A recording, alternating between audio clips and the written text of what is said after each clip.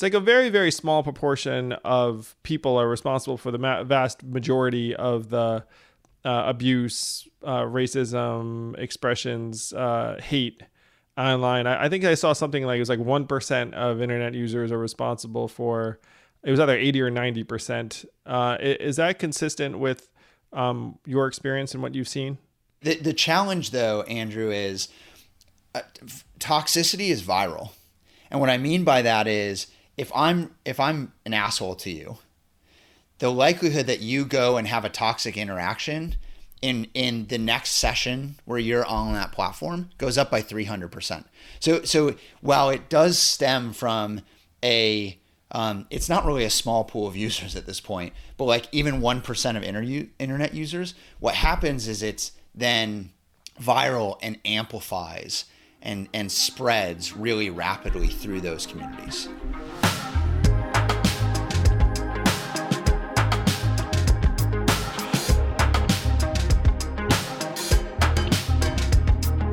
Hello everyone, this is Zach Grauman. I was Andrew Yang's campaign manager and now the co-host of Yang Speaks with Andrew. On today's episode, we talk about the Facebook boycott and what's going on there. And we also bring on this guy who's fascinating. His name is John Redgrave, and he's an entrepreneur who's built this AI technology that identifies hate speech online. It's a fascinating conversation and extremely relevant right now. So tune in. Hope you guys enjoy. Well, this week on Yang Speaks, we're going to talk about the Facebook boycott. What is going on? Yeah. You might have seen a headline about this thing and thought, wow, what did Facebook do? what did Facebook do? What did they do? And what do we want from them? So I got to say, this Facebook boycott has now gathered up some of the biggest brands in America, in the world, really. Coca-Cola, Unilever, Starbucks, and Patagonia, North Face. Like there are a lot of huge brands that have said they are not going to advertise on Facebook for the month of July. This is big news. And I have to say, I fully support this effort. I think it's pretty phenomenal.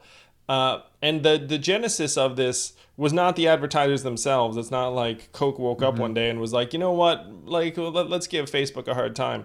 So as usual, there were some other people that were working behind the scenes trying to make this happen. And in this case, it was the NAACP, the Anti-Defamation League, ADL, which is anti-hate generally. We tend to think of them as being anti-Semitism, I suppose, if that's like can you say anti-Semitism without making sense? And Color of Change. The campaign's called Stop Hate for Profit. And what they're asking Facebook to do is to change their ways in terms of how they police and monitor and enforce bans against hate speech on their platform. It's I was looking in this Andrew, and it really is. I was thinking, what is the impact of people not advertising on Facebook? And the reality is, Facebook is advertising today. You know, they make $70 billion a year in ad revenue, but there's no way to sell a product right now on any sort of scale or hyper focus without using Facebook. And it's one of the reasons why I think a lot of people have problems with them, because they don't need to listen to anyone. They are advertising. They are marketing. And even these companies, these massive brands are only a small percentage of their entire business, which is crazy to think about. Yeah, the numbers are really interesting, where if you look at the top 100 brands, they accounted for $4.2 billion in Facebook advertising last year, which sounds like a truck ton. But you're talking about a company that makes $70 billion a year, so 4.2 is, maybe 5 or 6% of the total. Right. And it's not like all 100 brands are turning it off for a year. You have maximally, right. These brands are turning it off for a month. So this is a significant dent, but it's not threatening like the core business of Facebook to the point where they're going to be having cash shortfalls. in part because of the universe of advertisers, like you just said, Zach. Because I remember when I ran a company, if you wanted to reach consumers, you had to advertise on Facebook. There were like the granddaddies of ways to reach people. It was Facebook and its Instagram affiliate. And then you had Google. And that's where a lot of your money was going. And we were not a major brand. We were a relatively small company. So the reason why so much of their revenue is not dependent upon the major brands is you have every small to medium-sized business in the country that has any degree of internet savviness putting ads on Facebook. Right. And so the issue is there's so many companies that literally can't afford to not advertise on Facebook because they're generating the vast majority, if not all of their business from Facebook. So I do applaud.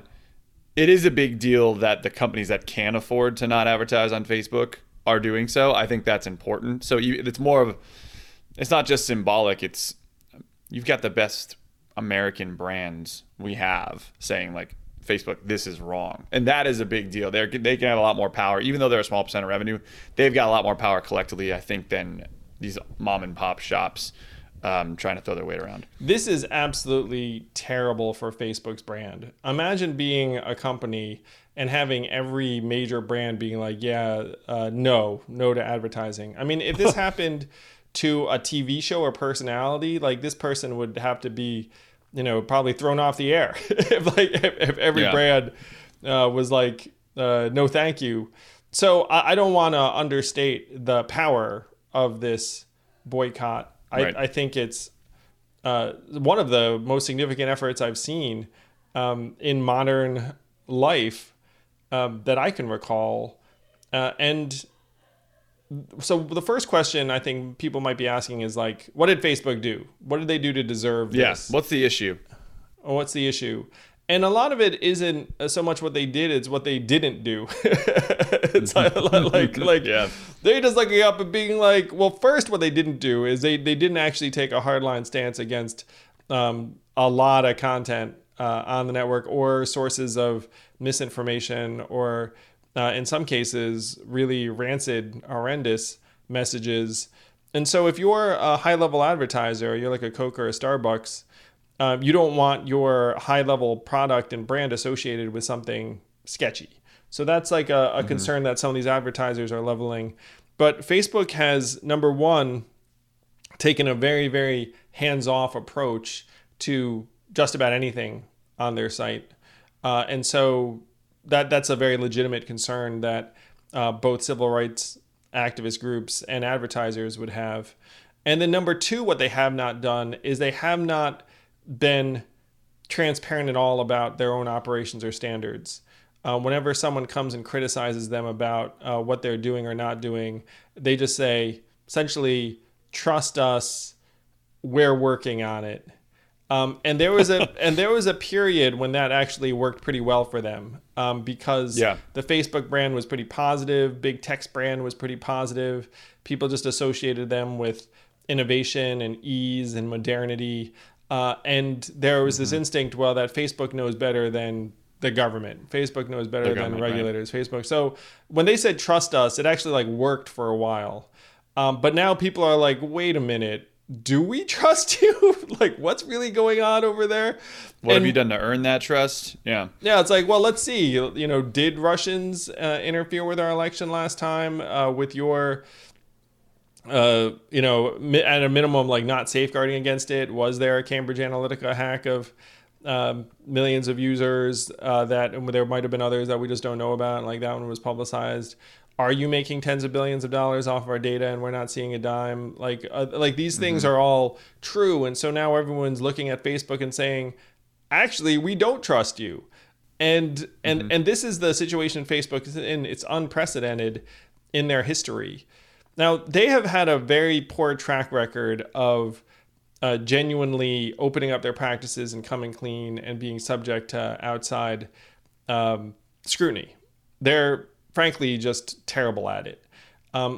This is, and someone talked about how Facebook is less a company than a country or a civilization. I think I was talking to someone. They're bigger than most countries, aren't they? Oh, they have 2.2 billion users. So that's way bigger than any country. You know what I mean? So they're joking like it's Emperor Zuck and his 2.2 billion subjects, and so so they are really legitimately terrible at saying like, yes, here's what we did wrong, and you can check it out, and you know, we need help with this. Like, they genuinely think that they are bigger and smarter and better than anyone else in the world, and if you criticize them, their instinct is just to deflect and you know, like put out cryptic communications being like, we're working on it, we're looking at it. So there's a legitimate cultural problem that we can all see, that they don't feel themselves truly to be subject to much of anything from the outside world. And Facebook has been saying, correct me if I'm wrong, but Facebook's generally been arguing, we are a marketplace for ideas. We're a platform for ideas. And that our users generate things, and we just exist. We have no, say, input into what goes on there. And so therefore, when there's terrible things on there, or super positive things, we're just hands off. And now we're at the point where like, that's not cool. That's now become problematic. Am I getting that right? Yeah, that is right. They say we're not a publisher, we're a platform. As a platform, we don't have responsibility or accountability for anything that people say on our platform. The way that, for example, a magazine or a TV network would have like standards. Right. And then they approach banning or restricting communication on their quote unquote platform as like, oh, that would be censorship. We're just like open forum and then let everyone do what they want. Now, that to me is a very convenient stance for them to take. But it also is, but it's not matching up to reality, because we have to acknowledge that Facebook at this point is the biggest publisher in the history of the world. Like, saying that we're not a publisher, like, your entire thing is content and advertising. Like, you're making $70 billion on ads.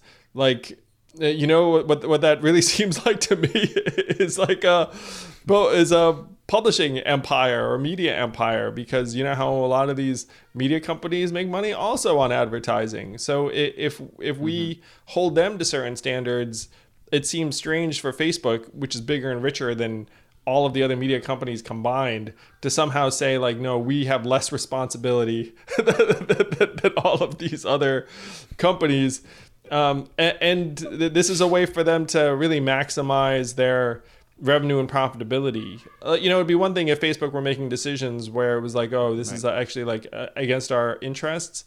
There was a Facebook investor who characterized it as like, Facebook just hates friction. It just wants to grow, and it sees everything that you are throwing in its way as friction. This boycott, like, how do we get rid of this friction? like that's like their. So and you know, restrictions on content, like that would be friction. Like they're just trying to be as frictionless as possible, and you know that worked during a growth phase of a scrappy startup, kind of. But at this point, you're the, you know, potentially the biggest, most influential company in the world. You know, you need to have some kind of different approach and evolution and responsibility. Right. So what are the advertisers and civil rights organizations asking Facebook to do? So I found this to be fascinating, because I was like, ooh, what are like the demands? Like, how do we know if this boycott works? Yeah, we actually pulled this up. Yeah, it's like, what are they trying to accomplish here? And so there's a whole list of demands that there are about 10 of them. I will go through some of the bigger ones, because some of them are related to each other. So this one I thought was very, very important. Submit to regular third-party independent audits of identity-based hate and misinformation, with summary results published on a publicly accessible website. Because Facebook, again, is a black box, and they're just like, hey, we got it. Like, our stuff says it's good. So that the boycott is calling for someone else to actually post the data in a way that's not completely subject to Facebook's own internal reporting. I think that is perfectly reasonable. I think providing an audit of and refund to advertisers whose ads were shown next to content that was later removed for violations of terms of service. Heck, if you removed content and I was an advertiser and I was next to that, I would not want to have paid for that ad. So seriously, there's some really bad fails on there where it's like, most wholesome charities in the world advertising next to discriminatory hate groups, Facebook, whatever. Anyway, that's an easy one and fair in any other business, by the way. The next demand: remove public and private groups focused on anti-Semitism, violent conspiracies, Holocaust denialism, climate denialism, white supremacy. Yeah. That there's another piece around this that's ensure accuracy in political and voting matters by eliminating the political exemption, which is something around their disavowal of being able to verify whether or not a political ad is true or false. This to me is both common sense and irresponsible because cable networks say that they have to verify whether a political ad was true or false before they broadcast it. But Facebook's like, who's to know? We should let the voters decide. Right. It's like a voter has the time to figure out whether some Facebook ad served up to them was bullshit or not. So Facebook is clearly grappling with what to do about political ads. They recently made an announcement saying we could all turn off political ads if we wanted to on our Facebook page. Now, I'm sure that setting will be buried somewhere. Like I would be thrilled if it was a giant button saying like, you want to turn off political ads? Because I think a lot of people would click that button. And to me, having political ads on Facebook, if you're going to have them, you need to verify that they're not nonsense and misinformation and the rest of it, particularly given that we know there are foreign actors that have been interfering in our elections. So you need to actually take some responsibility. Having voters have the ability to turn it off, highly interesting. I like it. It's individual autonomy. And if I don't want to see political ads, I get to turn it off. Saying to Facebook, hey, no political ads at all on the platform, highly interesting. I wouldn't mind that either. You could make Facebook a politics-free zone. And clearly you're edging in that direction a tiny bit if you're letting people turn it off themselves.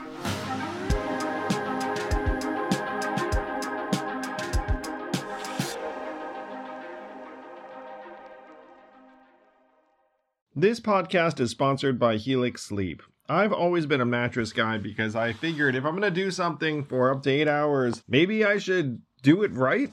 And Helix Sleep lets you do it right by sending you one of 20 unique mattresses that's tailored for you. I took the Helix Sleep quiz, takes only a couple minutes, and I was matched with a Helix Dawn mattress because I wanted something that felt firm and I sleep on my back. That mattress is exactly what I needed, but strangely enough, my kids now seek out that mattress in the house and want to sleep on it even though I did not order it with them in mind.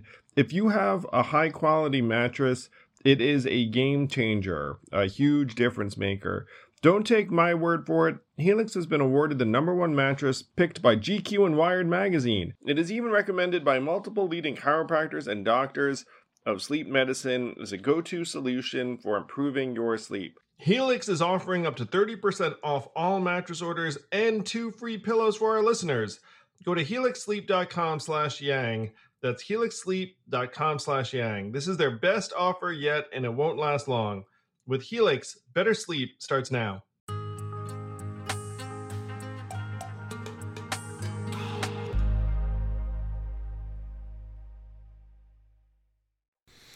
Let me ask you this. This is the conservative in me asking. When people hear, if the general Republican angle on this is when you hear we're going to ban the hate speech, we're going to ban false information, things like that. How does the organization, how does Facebook, how does this regulatory organization define hate and define what's right or wrong here? Because to me, there's some obvious ones, right, where there's clearly backed science, people denying the Holocaust existed, things like that seems obvious. But the fear that I think a lot of conservatives have is that this starts to go to a place where if I just don't agree with your position, I can filter it, I can mark it as spam, I can kick it off the platform. What are your thoughts on and this is kind of what you talk about with John too on this podcast, is what are your thoughts on how you quote unquote regulate the hate? Yeah, so their request here with this boycott is to create expert teams to review submissions of hate and harassment. So this is something that you need some kind of tribunal or a committee on, and then they make a decision, and then we can see what kind of decision they make. And I don't disagree that this seems sticky, where you're just like, oh no, like who the heck is going to decide what's off limits and what's appropriate? Because principled disagreement, totally appropriate. Like people saying like, hey, like I actually have this very, very different point of view on it. Fine. But then when you start having, you know, like revisionist history, like about the Holocaust or something else that's like an historical event, that ends up feeding into very dark ideologies. And so you can't say, well, we don't have the ability to draw any lines, because then you wind up with some really evil, awful stuff. And Facebook hasn't even taken that stance. I agree. I think the way you would do this, Andrew, is you'd have to have as unbiased as you possibly could, board of reasonable people from both sides of the aisle, right? Or various different ideologies and backgrounds and ethnicities and experiences. So you could come to terms with either reasonable rules or reasonable arbitration, or however that works. And I realize that's hard. To me, what bothers me is, yes, this is hard and challenging, maybe costs a little money, but Facebook, you're making $70 billion a year. You have infinity money. Like the excuse that we need to grow and that profitability at all costs doesn't make any sense. It stopped making sense a long time ago. It's true. They almost have a money machine over there.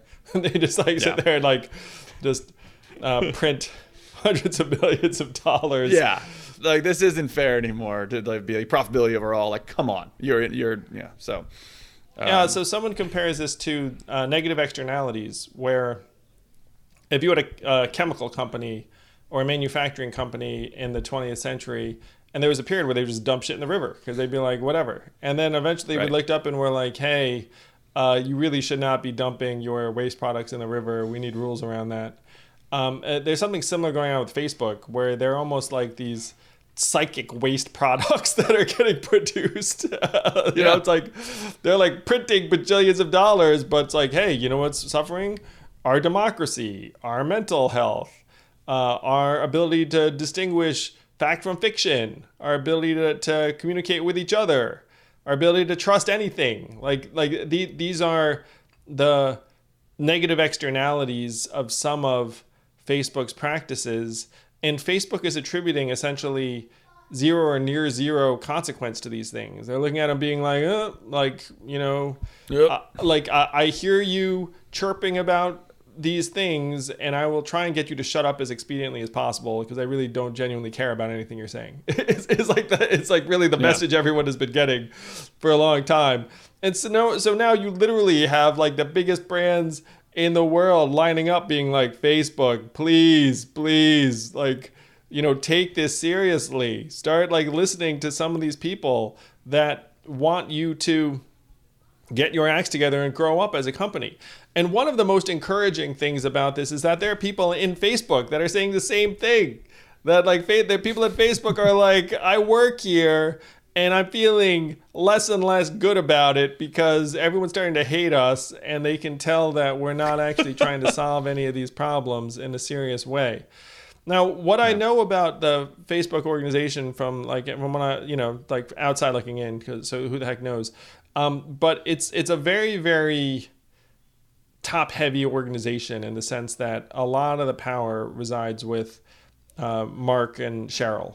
And if you look at even like the capitalization structure, like the voting rights, it's really Mark. Like Mark's got the ability to override everything under the sun. So when we talk about all of these things, there's almost one human being that matters insofar as practices significantly changing, and his name is Mark Zuckerberg. Like the fact that there are other people on Facebook now that are trying to agitate for this is very, very powerful, because, from what I've heard about the workings of Facebook organizationally, is they do not like people being pissed off and unhappy within their ranks. Like they Right. consider themselves like a fairly, harmonious org, and the last thing you want is friction from within. It's like, but it's not the kind of thing where it's not realistic for them to be like, you're a source of friction, get out, because like they're like, apparently dozens or hundreds of employees who are voicing some of the same concerns. So I'm Right. cautiously optimistic that we're reaching a really unprecedented point in Facebook's history where we might see some genuine change and genuine reform. They're going to do something in response to this. Whether it goes as far as the list of requested reforms, I don't know. Certainly their history would make you think that it will not go anywhere near that far. But if anything is going to make it happen, it's this time, this era. And congratulations to the activists and leaders who've made this boycott so powerful. It's awesome. Again, I'm not sure I can remember something like this happening. I was a public policy major, and there's something called a collective action failure. I don't know if you learned this, but it's like when you have a park, right? And everybody loves a great, open, beautiful park, but there's always a couple assholes that will go in and leave some trash or park their car on it or blast music on it. And if one or two people do that, it's not the end of the world. But when everyone does it, it becomes a mess. Or if no one's cleaning it up, it hurts everybody, and the value of it starts going down. And that, to me, feels like what's sort of happening with Facebook, where like everybody likes the idea of connecting the world and having a platform to share anything and find anyone anywhere. But we've now gotten to a point where there's so much mess and no one's cleaning it up. And the bigger problem, Andrew, is that there's no other park to play in. This is the only one. And so I'll give credit. Oh, and when another park was forming, this park bought that park. Just buy it, yeah. Yeah. And they messed that one up too. And so we're all stuck in this like shit-filled park, and we're begging someone to just clean it up. And we don't even want like an epic amount of cleaning. We just want the basics done. Like these demands are so freaking reasonable. That's what like to hit me so hard. I'm like, they're not doing any of this. I hope this, to your point, like besides massive government intervention, this is probably the only other way you could do it. You really have to reflect on the fact we've gotten to this point, like, so the government's been completely out to lunch. Facebook's just been doing its thing, growing like a giant Jack and the Beanstalk type operation where they're like, overtaking the world. Right. And now we're at a point where literally it's like Coca-Cola and Starbucks and Pepsi and Unilever and Ben & Jerry's and Patagonia like standing up for us. I mean, really, if you really reflect on that for a second, like that's how bad Coca-Cola, things the have champion gone. of the people. Clorox, the champion of the people. Like that's what's happening right now. Yeah, and in part because our government is just so behind the curve on these issues. Like there was a period they just worshipped technology, and they don't understand it. It's one of my goals is going to be to try and speed government up on these issues.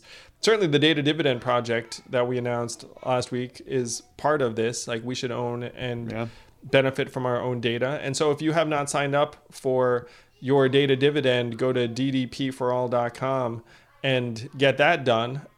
July 1, actually, the CCPA is in effect in terms of enforcement, and we have some exciting announcements on that side. So that's one big part of it. But this maturity that we're asking Facebook to demonstrate in terms of how it deals with its content and political ads and other things is so important. It's so central. And kudos to the people who've led this particular charge. Certainly, I'm very supportive of it. And I hope that the people in Facebook who listen to this, like you are very, very powerful. You're like 10,000 times more powerful than anyone outside of Facebook, because we know that Facebook leadership and Mark Zuckerberg listen to you more than they listen to anyone else. So keep pushing, and let's try and get Facebook to live up to its responsibilities as one of the biggest and most powerful companies in human history. John has literally started AI that I hope Facebook or a lot of these tech companies start using to help meet some of these demands. I get that right?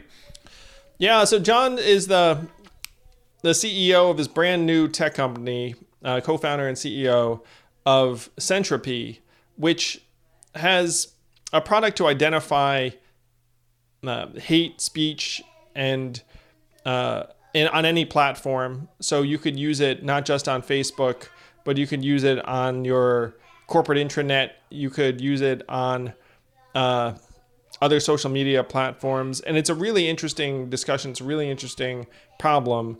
I know when you hear this, you might think, oh gosh, this sounds awful. Like, because who the hell wants software looking at the shit that I type? None of us really, no, truly. I mean, I understand. Like, none of us wants that. But if you look system-wide and society-wide, like, do you need some kind of tools and infrastructure? Because after that, it falls literally on the head of some miserable, underpaid human being, generally a contractor, who's supposed to read it and see that it's, acceptable or unacceptable, or most likely in most forums, it just goes completely untouched. And 99.8% of the time, that is completely fine because we're reasonable people and the rest of it. But then some small fraction of the time, it's toxic and it can even become damaging and dangerous and destructive.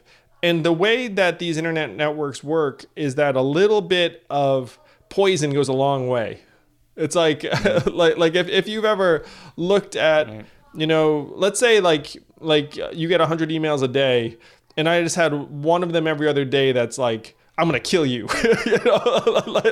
something like really fucking terrible. And you're going to be like, oh, my emails were 99.5% acceptable. It's like all you're going to focus on is the one person that's sending some kind of like crazy message. So that's the problem that we're facing on a lot of these platforms, is a little bit of crazy, unfortunately, goes a long way. And so how do you identify the folks who are not there for any reasonable purpose except to spread hate or harass people or harm people in some way? So that's the problem that John Redgrave is trying to solve. He's a really, really savvy, experienced guy who's the CEO of another company that was bought by Apple in artificial intelligence. Learned a lot from him about how his company is trying to solve this problem.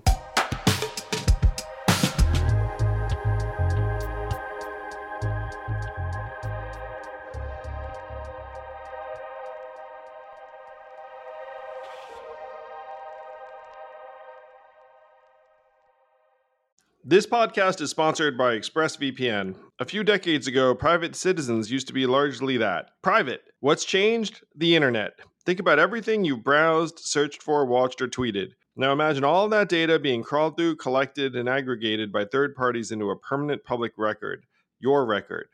Having your private life exposed for others to see was once something only celebrities worried about. But in an era where everyone is online, everyone is a public figure. To keep my data private when I go online, I turn to ExpressVPN. Do you know there are hundreds of data brokers out there whose sole business is to buy and sell our data? The worst part is you don't know what they're doing. You don't get to have your say. That's why I use ExpressVPN. Just hit one button and then your internet connection gets rerouted through an encrypted server. No one can see your IP address. You're completely in your own private internet. Every time I turn ExpressVPN on, I'm given a random IP address shared by other ExpressVPN customers. That makes it harder for third parties to track me and harvest my data. No matter what device you're on, you just hit one button and you get your own protected connection. So if, like me, you believe that your data is your business, secure yourself with the #1 rated VPN on the market. Visit expressvpn.com/yang and get 3 extra months for free. That's expressvpn.com/yang. Go to expressvpn.com/yang to learn more.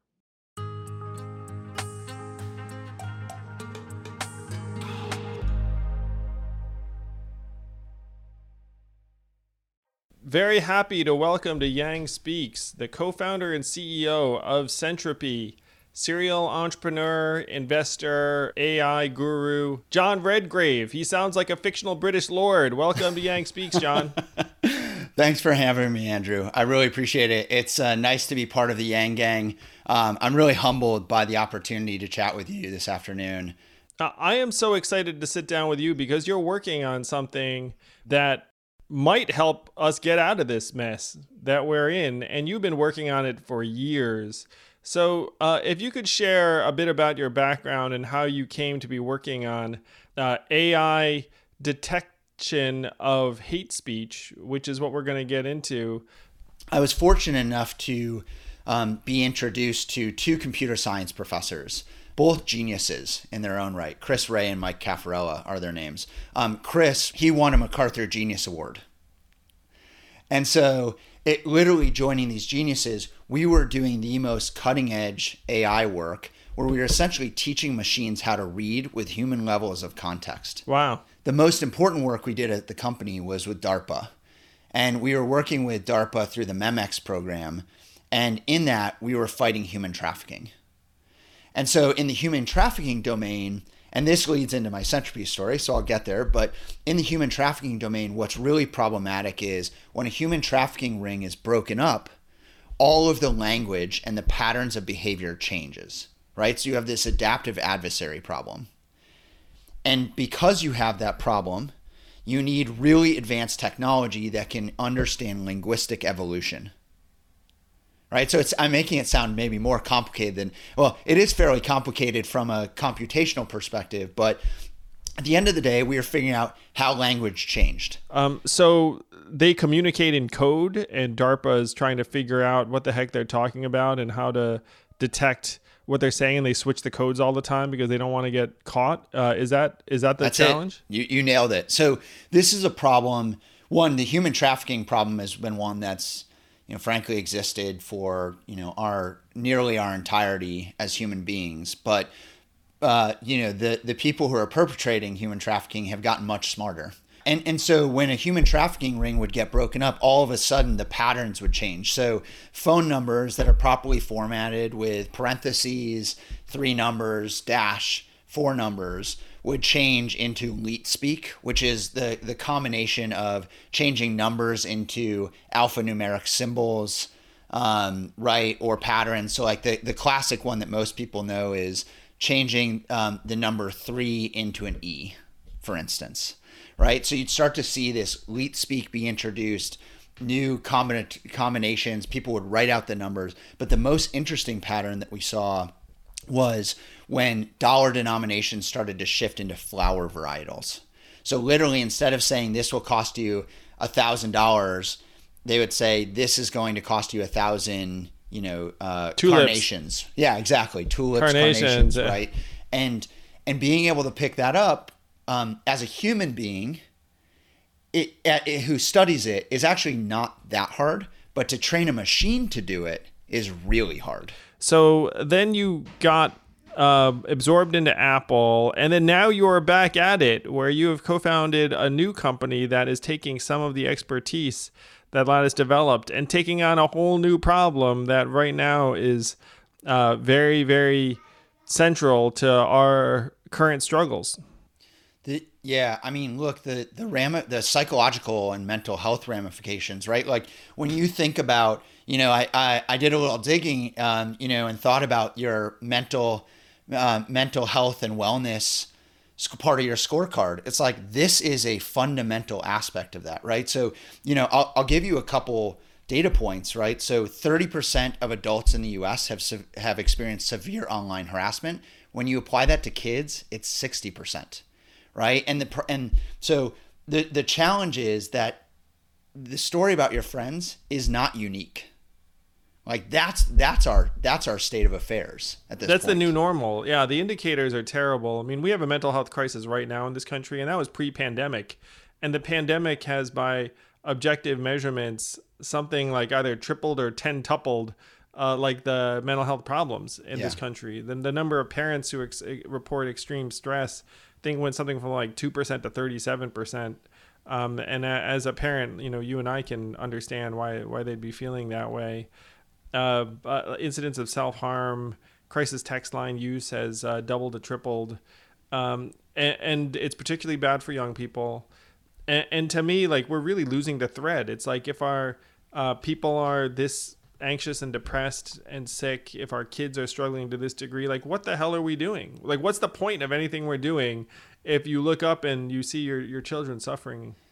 Yeah, I mean, look, this is about, making both our physical world and our digital world better, because for our kids, the manifestation of their physical self and digital self will be one and the same, I would argue. And I think that requires us to reflect upon not only what's happening in, the physical part of society, but also the digital part of our society. And as I reflect on everything that's happened in the past 3 weeks in particular, I'm very much in support of Black Lives Matter. I stand behind Black Lives Matter. I really hope that this creates change. But when I think about, a role that I potentially can play, the physical world is one that so much focus is being applied to, rightfully so.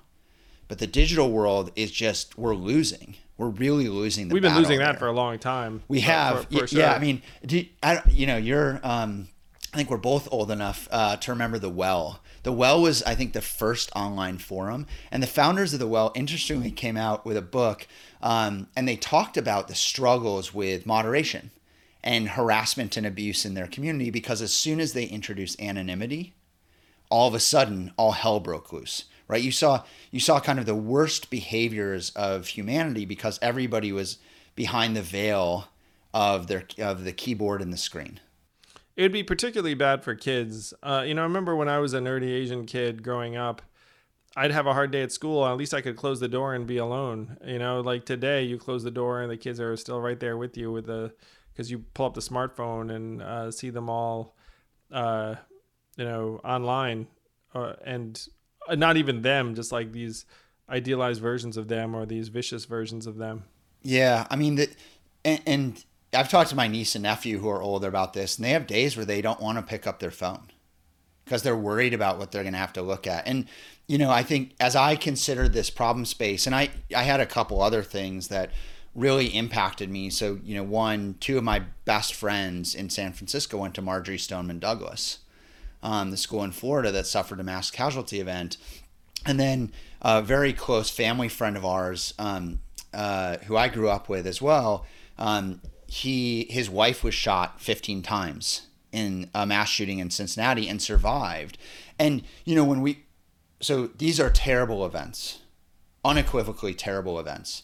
But when you look at what the perpetrators were doing and how they got into these echo chambers, a lot of it was they were getting red-pilled online, right? And so I felt called, frankly, to come out and try to make a difference when it came to abuse online, because if we don't solve abuse online, then, I think we continue to lose this battle long term around. Well, the online feeds into the offline, where you look at like the New Zealand shooter, who was very much online in terms of their radicalization and then their attempt to share the act in real time. I mean, it's not just like, people saddened. I mean, it radicalizes people. It makes them capable of inhuman, tragic, catastrophic atrocities. And so I'm really glad that you're standing up to say, look, we can't just turn a blind eye to this anymore. It's like feeding into the destruction of our way of life. But we had Jaron Lanier on Yang Speaks not that long ago. And do you know Jaron? I don't. So his ideas to me are in some ways like a necessary foundational layer for what you're talking about. So here's like the I think very commonly held view. It's like, look, people are people are nasty online. That sucks. But First Amendment, free speech, like, what do you really want to do? Like, who's gonna police this? Do you trust the government to police this? Do you trust these firms to police this? So it's just kind of a necessary evil. And so that's like a basic point of view that a lot of people have. And then Jaron Lanier comes along and says, look, there's something about this digital commons that enables negative ideas and ideologies to spread much more virulently and effectively than in an offline world. In an offline world, if you're someone who holds terrible beliefs, it's not that easy to somehow like find other people who are gonna like hear you out. You know, it's like, what are you gonna do? Like go into the town square and just be like, hey, I hate these people. I hate these people. You know, it's like it's really like it's not that easy. But online, you can set up like a convening place for your hateful beliefs or ideologies or conspiracy theories, and then people who are adrift and lost can like find their way to it and wind up going down these very deep rabbit holes around other people who will incite them towards hatred. And there was a joke about how on YouTube you're always like 3 clicks away from Alex Jones or whatnot, where like these conspiracy theories are very high engagement, and so you wind up, and they get fed to you by some of these algorithms because they're high engagement, and so you could just be there like, you know, watching movie trailers or whatever, and then before you know it, like a little while later, you're like, what's going on? There's like some crazy conspiracy theory. So if you look at the mechanics of these digital networks and the internet, they end up giving rise to much more negative and destructive behaviors and ideologies than was previously possible. And then that's where we are right now. Is like everyone's looking around being like, what the fuck do we do? Because the government seems way asleep at the switch on this stuff. Like they, you know, it's like they haven't had a serious look at technology in 25 years. You know, like they're looking around being like, what? Like there was a period where like technology is like just like they're beyond government like reproach because we're just too dumb and behind. And then you look at the technology firms and you have companies like Facebook that are looking up being like, not responsible for anything that goes on. Like we'll have some content moderators who lose their minds just staring at the worst of humanity for weeks on end, and then they sue us because they were contractors, and it turns out we traumatized like, you know, hundreds of them, so we'll quietly pay them millions of dollars and then just do it again. So that is like the current world we're in right now. I just want to set that up for you, just in the sense that you know, because I'm sure people have a native resistance to anyone trying to curb any kind of behavior online. Yeah, I mean, you know, the people who contend that, you know, well, this is how it is and this is how it's going to be. Like, let's take an extreme example. Let's talk about racism. Like, okay, well, if we aren't bucking the status quo on racism, like, are we going to accept that status quo or not? Right? And I think this is a moment where it's not only on us as individuals to take a stand, but also, you know, frankly, the tech companies to take a stand. Like they're, you know, the leaders of the biggest tech companies in the world, their mettle is being tested right now. And it's going to be really interesting to see who's willing to stand up to the abuses that are rampant on their platform and who isn't, right? And what does that mean for their, not only for, you know, them as human beings, but really what does it mean for them as companies?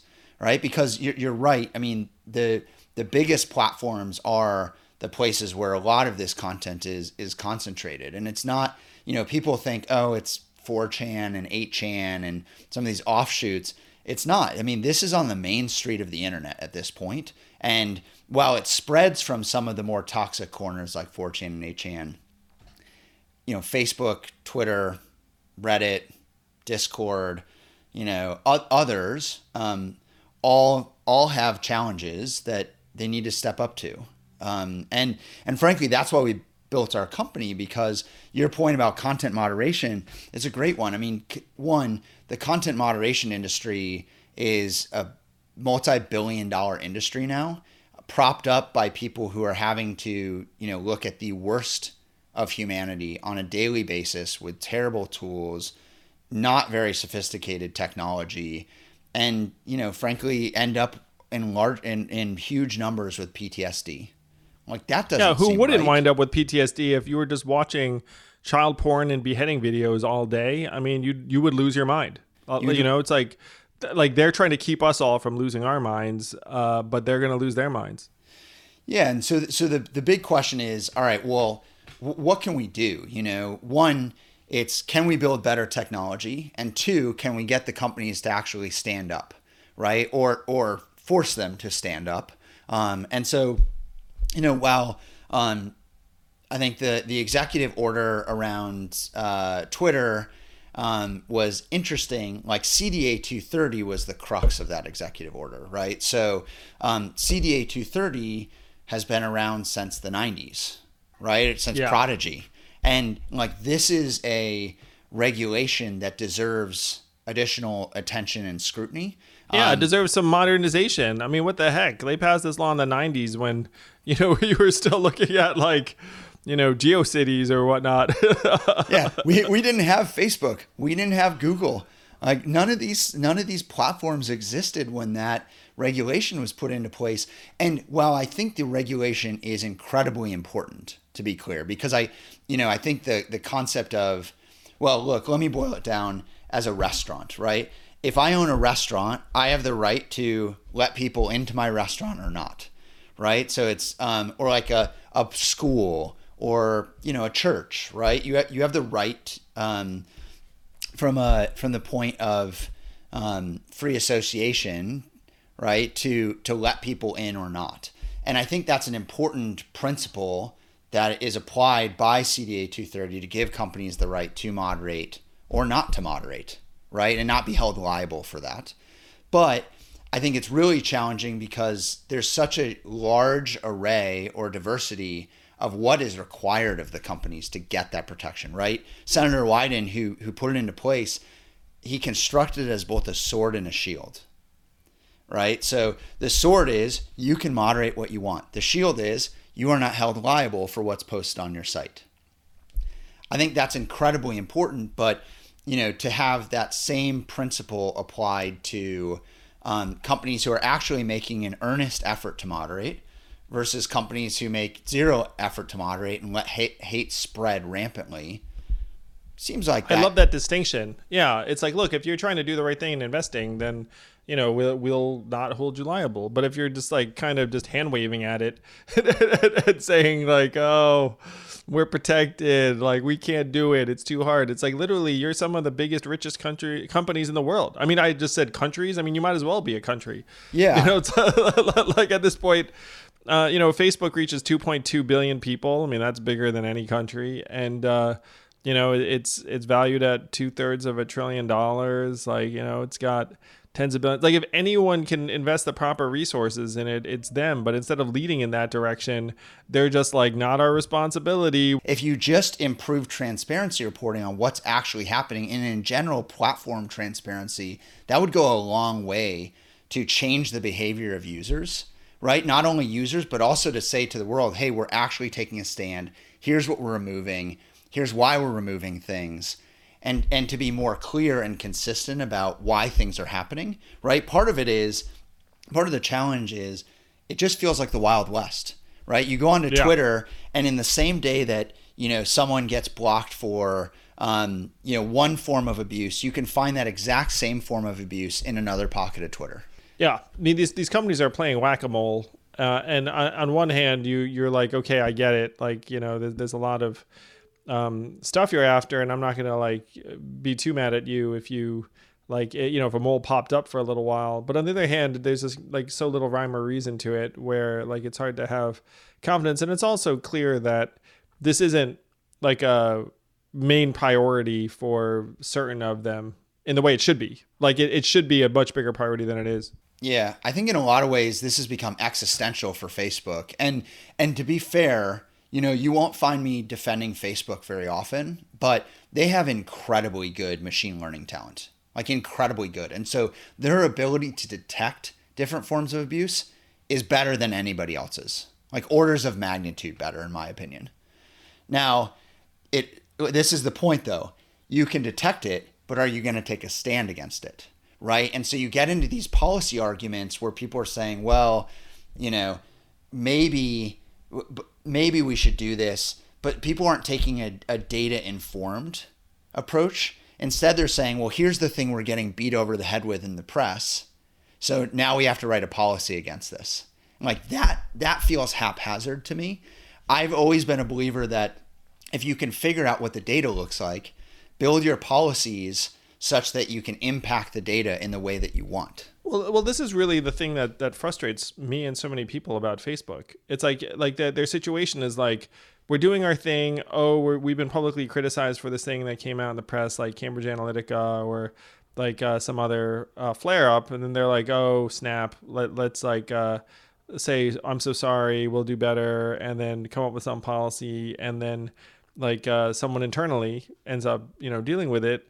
So like here are like the major problems with this. Number one, it's like we're not really sure what's going on with you post like your policy implementation because you're not transparent, and two, you have better data than us. So like, why are you waiting for us to like get mad at you about something that happened in some cases like months and months ago?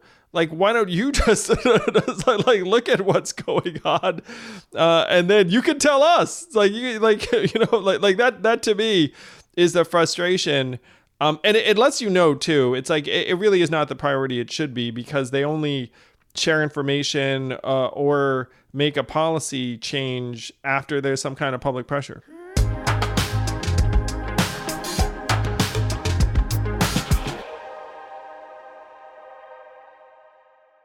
Knowing how to speak and understand a new language can be an invaluable tool when traveling, meeting new friends, or just even to master a new skill. But it's not always simple when you're bogged down by textbooks and structured classes. That's why so many people trust Rosetta Stone. Rosetta Stone is the most trusted language learning program, available on desktop or as an app. It truly immerses you in the language you want to learn, like Spanish, French, Italian, Chinese, and more. You won't just be studying English translations. The Rosetta Stone intuitive process helps you pick up a language naturally, first with words, then phrases, then sentences. Don't put off learning that language. There's no better time than right now to get started. For a very limited time, listeners can get Rosetta Stone's lifetime membership for 50% off. Visit rosettastone.com/rs10. That's 50% off unlimited access to 25 language courses for the rest of your life. Redeem your 50% off at rosettastone.com/rs10 today.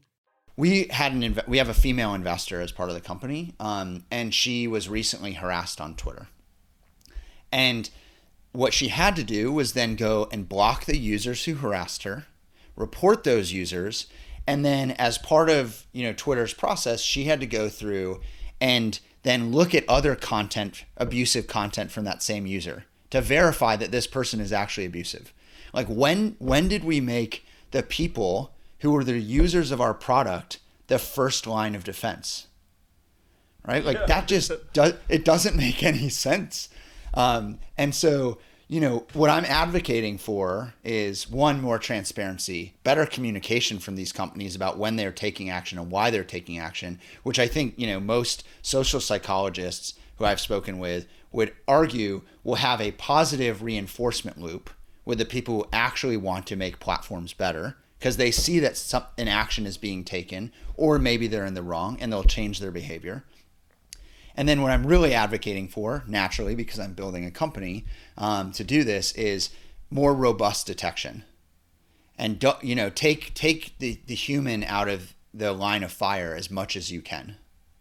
Yeah. So tell us about the technology you're working on. I know one of the facets of it is that you have managed to almost build like a taxonomy of abuse and hate speech, where you can pick up if someone is being racist or abusive, like through AI and their use of particular language. And it's not just the obvious ones. I mean, obviously, like, with someone listening to this is just like, well, like, duh, like if you call someone certain things, like I could figure that out.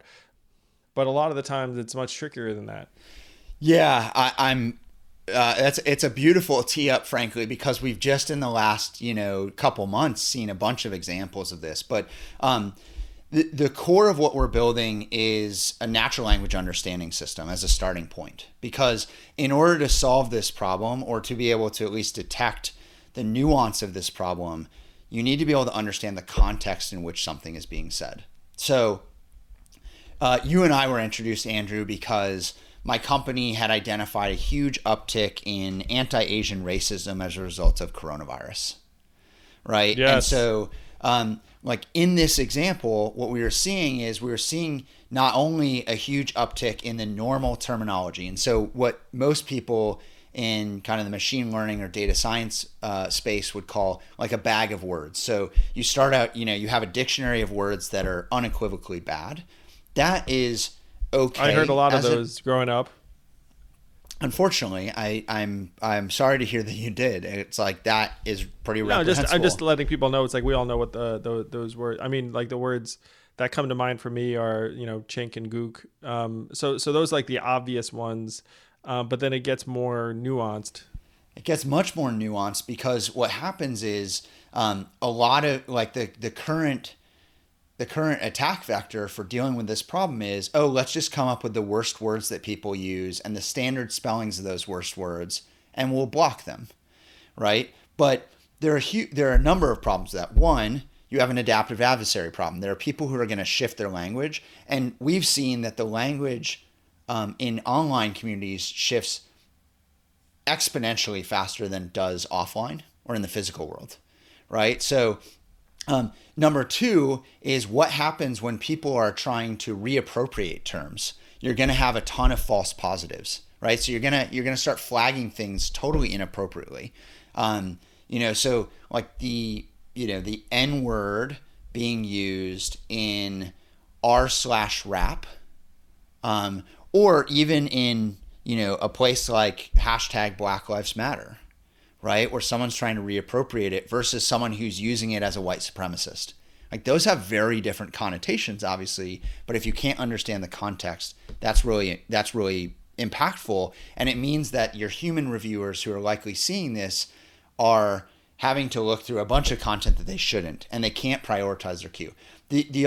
So going back to the first point though, being able to understand the adaptive adversary. So I'll give you the examples, and you've seen some of these because you saw our report on it, and we have a blog post now about it on our Medium account. But during COVID, we saw this huge spike in terms like Kung Flu, slant eye sickness, Winnie the Flu, which when there's adaptation on Winnie the Pooh, which is used in reference to Tiananmen Square. Like you see we actually caught about 85 new terms that had popped up over a 4.5 week period that are now, a number of which are being used as a replacement for the words that you referenced. I'm guessing there's probably at least one that references bats. I'm guessing there'd be like. Yep. Exactly. Yeah. Like yeah. So like Bat Eater comes to mind for me. Yep. I think I know a friend of mine was called that. Yeah, and this is so it's problematic not only because it's reprehensible behavior, but it's also problematic because norms are formed so rapidly in online communities. So it's not only that language shifts, but the norms form really quickly. And so if you let this content fester, then all of a sudden people go, "Oh, that's normal. This is something that people say," and regardless of whether you're an adult who, frankly should know better in a lot of cases, or you're someone who is down the rabbit hole and looking to reinforce their beliefs, or you're a young, naive kid who just frankly doesn't know better, like it's problematic in all the cases, right? That's a great point. Let me give you a slightly more disturbing, although all are disturbing, example from the last 3 weeks. So after Ahmaud Arbery was killed and then George Floyd was killed, we saw an uptick in the use of the term jogger as a replacement for the N-word. No, it's dark and disgusting, but you can see it. And so we see this all over. I mean, you could run a search on Twitter and a search on other major platforms, and you will find the use of that term being used as that replacement.